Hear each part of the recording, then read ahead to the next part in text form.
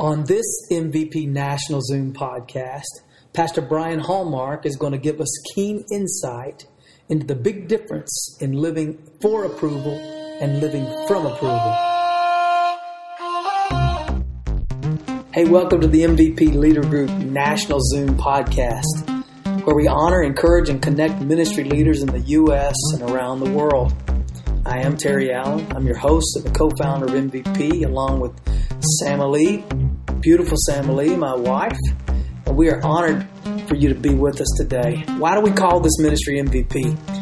It's not rocket science. As leaders rise or fall, so goes the local church, the ministry, the organization. You're important. You're vital. You are indispensable to this nation. You're indispensable to your church. We have to have you strong and healthy. That's spiritually, mentally, emotionally, physically. We're never going to win in this country without you. I've said it before. We've got to have you fulfilling your role with excellence. Today, our guest MVP is Pastor Brian Hallmark. He and his wife Cindy serve as lead pastors at Christian Life, Santa Fe, New Mexico. I think you'll find Brian to be an extraordinarily clear communicator who was right on point with a word from God for those of us on the Zoom call August 5th, 2021. He's an MVP for sure, and he's going to speak to you, and he's going to speak right to the heart of where some of you are today. Get something to write with. Take it to heart. Brian Hallmark.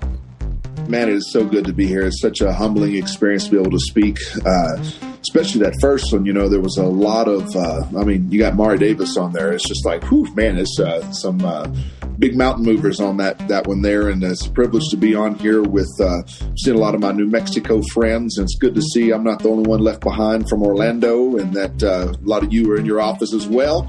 And so I'm excited to be able to speak to you guys. And just a little bit about me. My name is Brian Hallmark. I am from the Waco, Texas area, and been married 26 years, just celebrated 26 years this July. I have 2 children.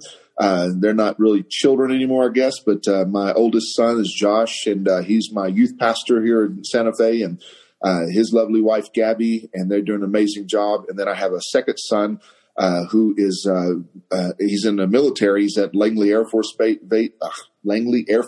Virginia, and he's in cyber warfare. So he is there protecting us in the air. So with the Wi-Fi, and so we want to just start. I just want to start out today with saying that I'm humbled and just so excited to be able to do this. And so with that being said, I want to move into what God really put on my heart today. And it was simply the basis of this is living from approval and not for approval. And what God's called us to and what this is all about. One of the scriptures that's always been challenging to me is John 13:34. We read it, but a lot of times we don't necessarily get to live it out the way that it was intended. And Jesus said, "A new command I give you, love one another." That's not the new part. The new part is where God himself came down and showed us this love. And he says, "As I have loved you, so you must love one another." We have to learn to love at different levels. And there's loving where we live, and who God's given us in our lives is a very challenging thing as a pastor, because love is not just words. Love is an action. Love is not just feelings. Love is a decision. And so as we walk through this, the goal, I believe, for us is we all want to be good with God. But really the barometer is the health and maturity of our relationship with God is going to be determined by the health and maturity that we have with the relationships God's given us.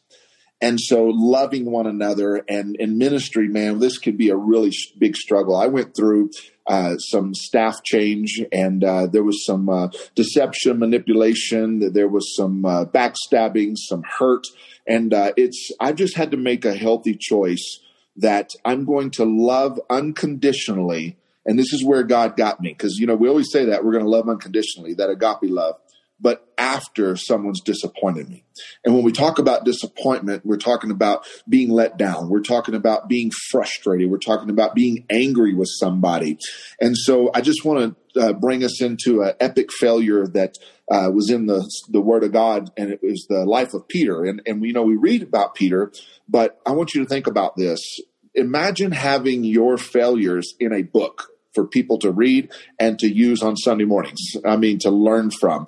And so Peter's failures were there for us to read. And on the night that Jesus was betrayed and he was arrested, if you'll remember, Peter said he would go to the grave for Jesus. He said he would die for him. He would go to jail, and he takes that sword out. He cuts off that ear, and Jesus rebukes him for that. But in the scripture, we notice that he goes in Matthew chapter 26, starting in verse 71. He actually is found in the courtyard there denying Jesus to three times. And then he hears the rooster crow, and he realizes his epic fail. One of the things that I recognize in me that I see from Peter is Peter's a type A personality. And a type A personality is the kind of person who is okay with, he wants the ball. He wants to take the last minute shot. He wants to be in control. He wants to make the decisions. You know, we read Peter's life and we see Peter's the one who put his foot in his mouth. He's the one who spoke up quickly and answered. He's the one who stepped out of the boat and stepped into what God was calling him to do so quickly. And the problem, though, with that is we have a lot of people that are watching our successes, but they also see us in our failures. And in ministry, we're going to have a lot of failures. I was reading earlier about how some things that were made out of mistakes. We were talking about this in the last session. And chocolate chips, potato chips, the microwave, penicillin, these all things were made out of mistakes. And so we're going to make mistakes. The thing is, what do we do with them? There's something that we live in. We talked about, Terry brought up, was the gap. We have the expectation versus our experience. And I expect one thing, but I experience something else. You know, when we took this church, our first Sunday, there was 82 people. Before COVID, we were running close to 400, and we were actually getting ready for a third service in our church. And then COVID hit. And it was a very challenging time, but we also COVID released a lot of pressure points in our ministry that we were seeing, and some things that we were able to back up and do differently. But it also exposed some failures. It exposed some things in our staff and our church, and which, you know, God has worked out and made beautiful in his timing. But one of the things we got to be careful with is in our gap time is that, I don't know about you, but sometimes I can make this about my abilities. And it's not really about my abilities, whether I'm able. The scripture says that God is able. And so if we live in our abilities, then we die by our abilities. And then we start living for the approval of man. We start living for those things. And so Peter made it all about him. And sometimes I find, if I'm just being transparent with you, I can make it about me so fast. And then I'm in this gap time where my expectations and my experience don't match up. And I have this gap I live in, and I can live in frustration. I can live in failure mode. I can live in trying to find approval from other people. And what God's really showed me is that when you put all this on you, your shoulders are not created to bear it all. You're just not created to do that. And so for me, the anxiety was strong for me. And I had to learn to lean into God during this time, in this gap period that I have. And what I do know is that gap period will expose your weaknesses. It exposes your failures. It exposes those things. And it depends on how we deal with our failures and our relationships is how we walk through these things.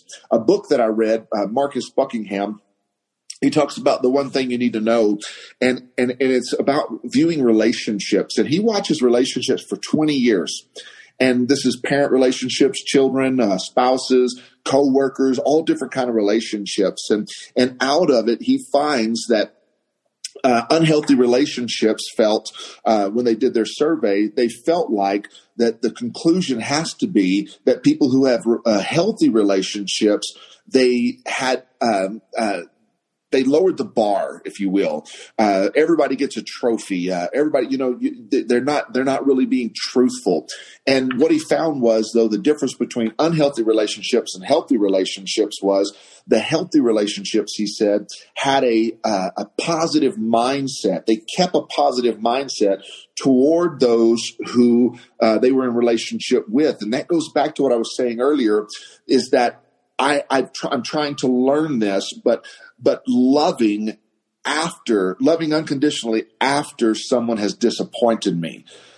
I can love people who love me back, but it's those who disappoint me or have hurt me and trying to love them unconditionally. And when you experience this and the expectation was higher than the experience, there's this gap we live in that really is honestly a place to where we can start.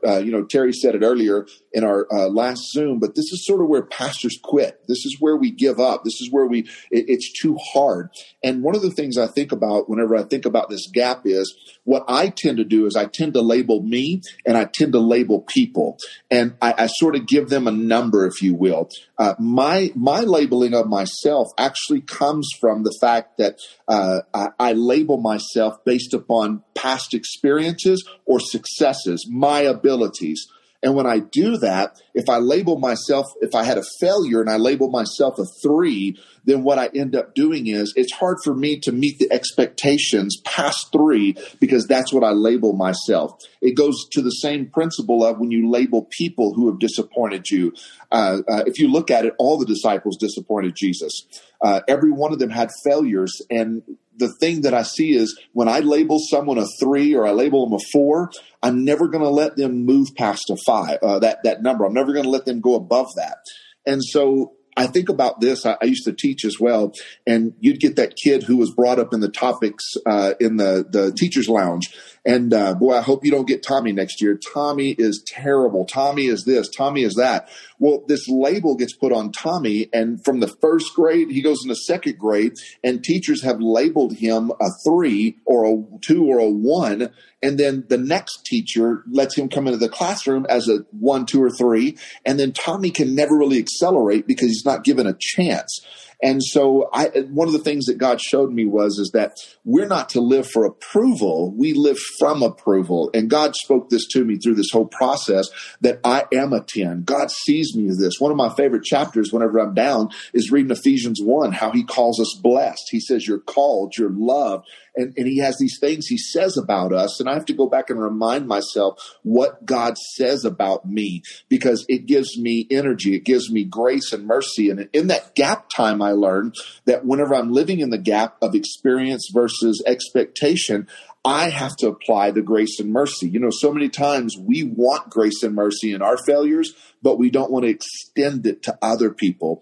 And another thing God spoke to me that was so powerful for my life in all this process is God's disappointment in our sins and failures will never be greater than his love for us. And it's that whole mentality of living in his love and his acceptance and knowing that I don't need the approval of man. I have to do what God's called me to do, even if it's not favorable with others or it's not popular. I find it very interesting that in this epic fail of Peter, Jesus shows us how to treat others who fail, how to treat others who love, and how to give ourselves grace and mercy. And, he's resurrected and he meets with the disciples. The Bible says he meets with them 3 times, but the first 2 times he never brings anything up about these failures. And I think that's something that we all hate to be in that kind of conversation where I'd rather my dad just whoop me than to be disappointed in me. And you ever get that phone call or that email or that text, hey, I need to meet with you. Can you come to my office or whatever it may be? And we always go negative. And imagine Peter is dealing with this, and Jesus in John chapter 21, he comes out and he's making breakfast and he says, cast your net on the other side. Peter jumps in the boat, jumps out of the boat, swims to him. And Jesus is cooking these fish. And he says to Peter, he says, do you love me more than these? And I thought this was really powerful because Peter had an epic fail. I think Peter also, if you remember, Jesus called him from fishing and he was mending nets. And he says, I'm going to make you a fisher of men. But when he failed, Peter went back to what he knew. He went back to fishing. And when Jesus brought him back to the shore there, and he's cooking, and he says, do you love me more than these? And if you can imagine Peter's struggle in this, and Peter's thinking, yes, Lord, I love you. And he says, then feed my lambs. And then he goes on and he says, Peter, do you love me? And I just think of this, the second question again, the same question. And Peter says, yes, I love you, Lord. And if you keep reading, he asks him a third time, do you love me? Man, and I could just feel Peter's soul sinking and just thinking, God, yes, you know all things. You know that I love you. And he says, then feed my sheep. He was telling Peter, he wasn't questioning Peter's love. I think of Jesus as a parent. I never ask my kids questions because I'm looking for answers. I'm asking them questions because I want them to answer what I know is true. And he was not questioning Peter's love. He was actually establishing Peter's love. He was saying, Peter, I know you love me. Now get to work feeding my sheep. Peter was put back into a position that he never thought he could have again. He didn't realize he was working for approval instead of from approval, living in this gap of failure, struggling. He was trying to leave what he was called to. And Jesus is calling him back to this in John chapter 21. And I love what he says at the end there. He gives him some words, but he says this, follow me. And I found this to be so true. We want to follow programs. We want to follow whatever the situation is. We follow so many different things when Jesus says, follow me. Just follow after me. And he calls Peter back to this position that he never thought he could have. And this is one of the things I want us to see too. Is that out of the failure, Jesus knows our failures. Jesus knows our struggles. He knows those things, but he gives us the grace and mercy and reminds us and calls us and tells us that I love you. You are a 10. And then he tells us this is where it gets so powerful for me. I see you as a 10. Now go and see others as a 10. You know, one of my heartbeats for being a pastor is to see the 10 in other people, to bring them out of brokenness and failures and show them that you are a 10, that God sees that in you. And it's my job, if I want people to know what Jesus looks like, I need to treat them like Jesus.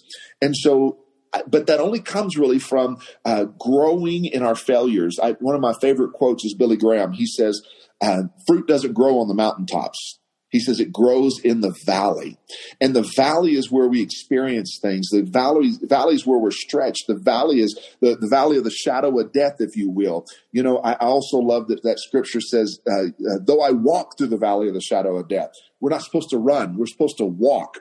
And God's going to walk with us and be there with us and walk through whatever it is we're going through. The last passage I want to share with you that was on my heart was Acts chapter 13, verse 36. It speaks of David.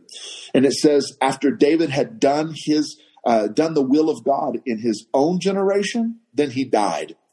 We are called to this generation. We are not an accident. We were born at the time. You're pastoring the church you're supposed to pastor. You're in the leadership position you're supposed to be in. God has put you in that place because he wants you to do his will for this generation where you're at. And our number one goal is to live this out and to walk with Jesus and to let him lean in.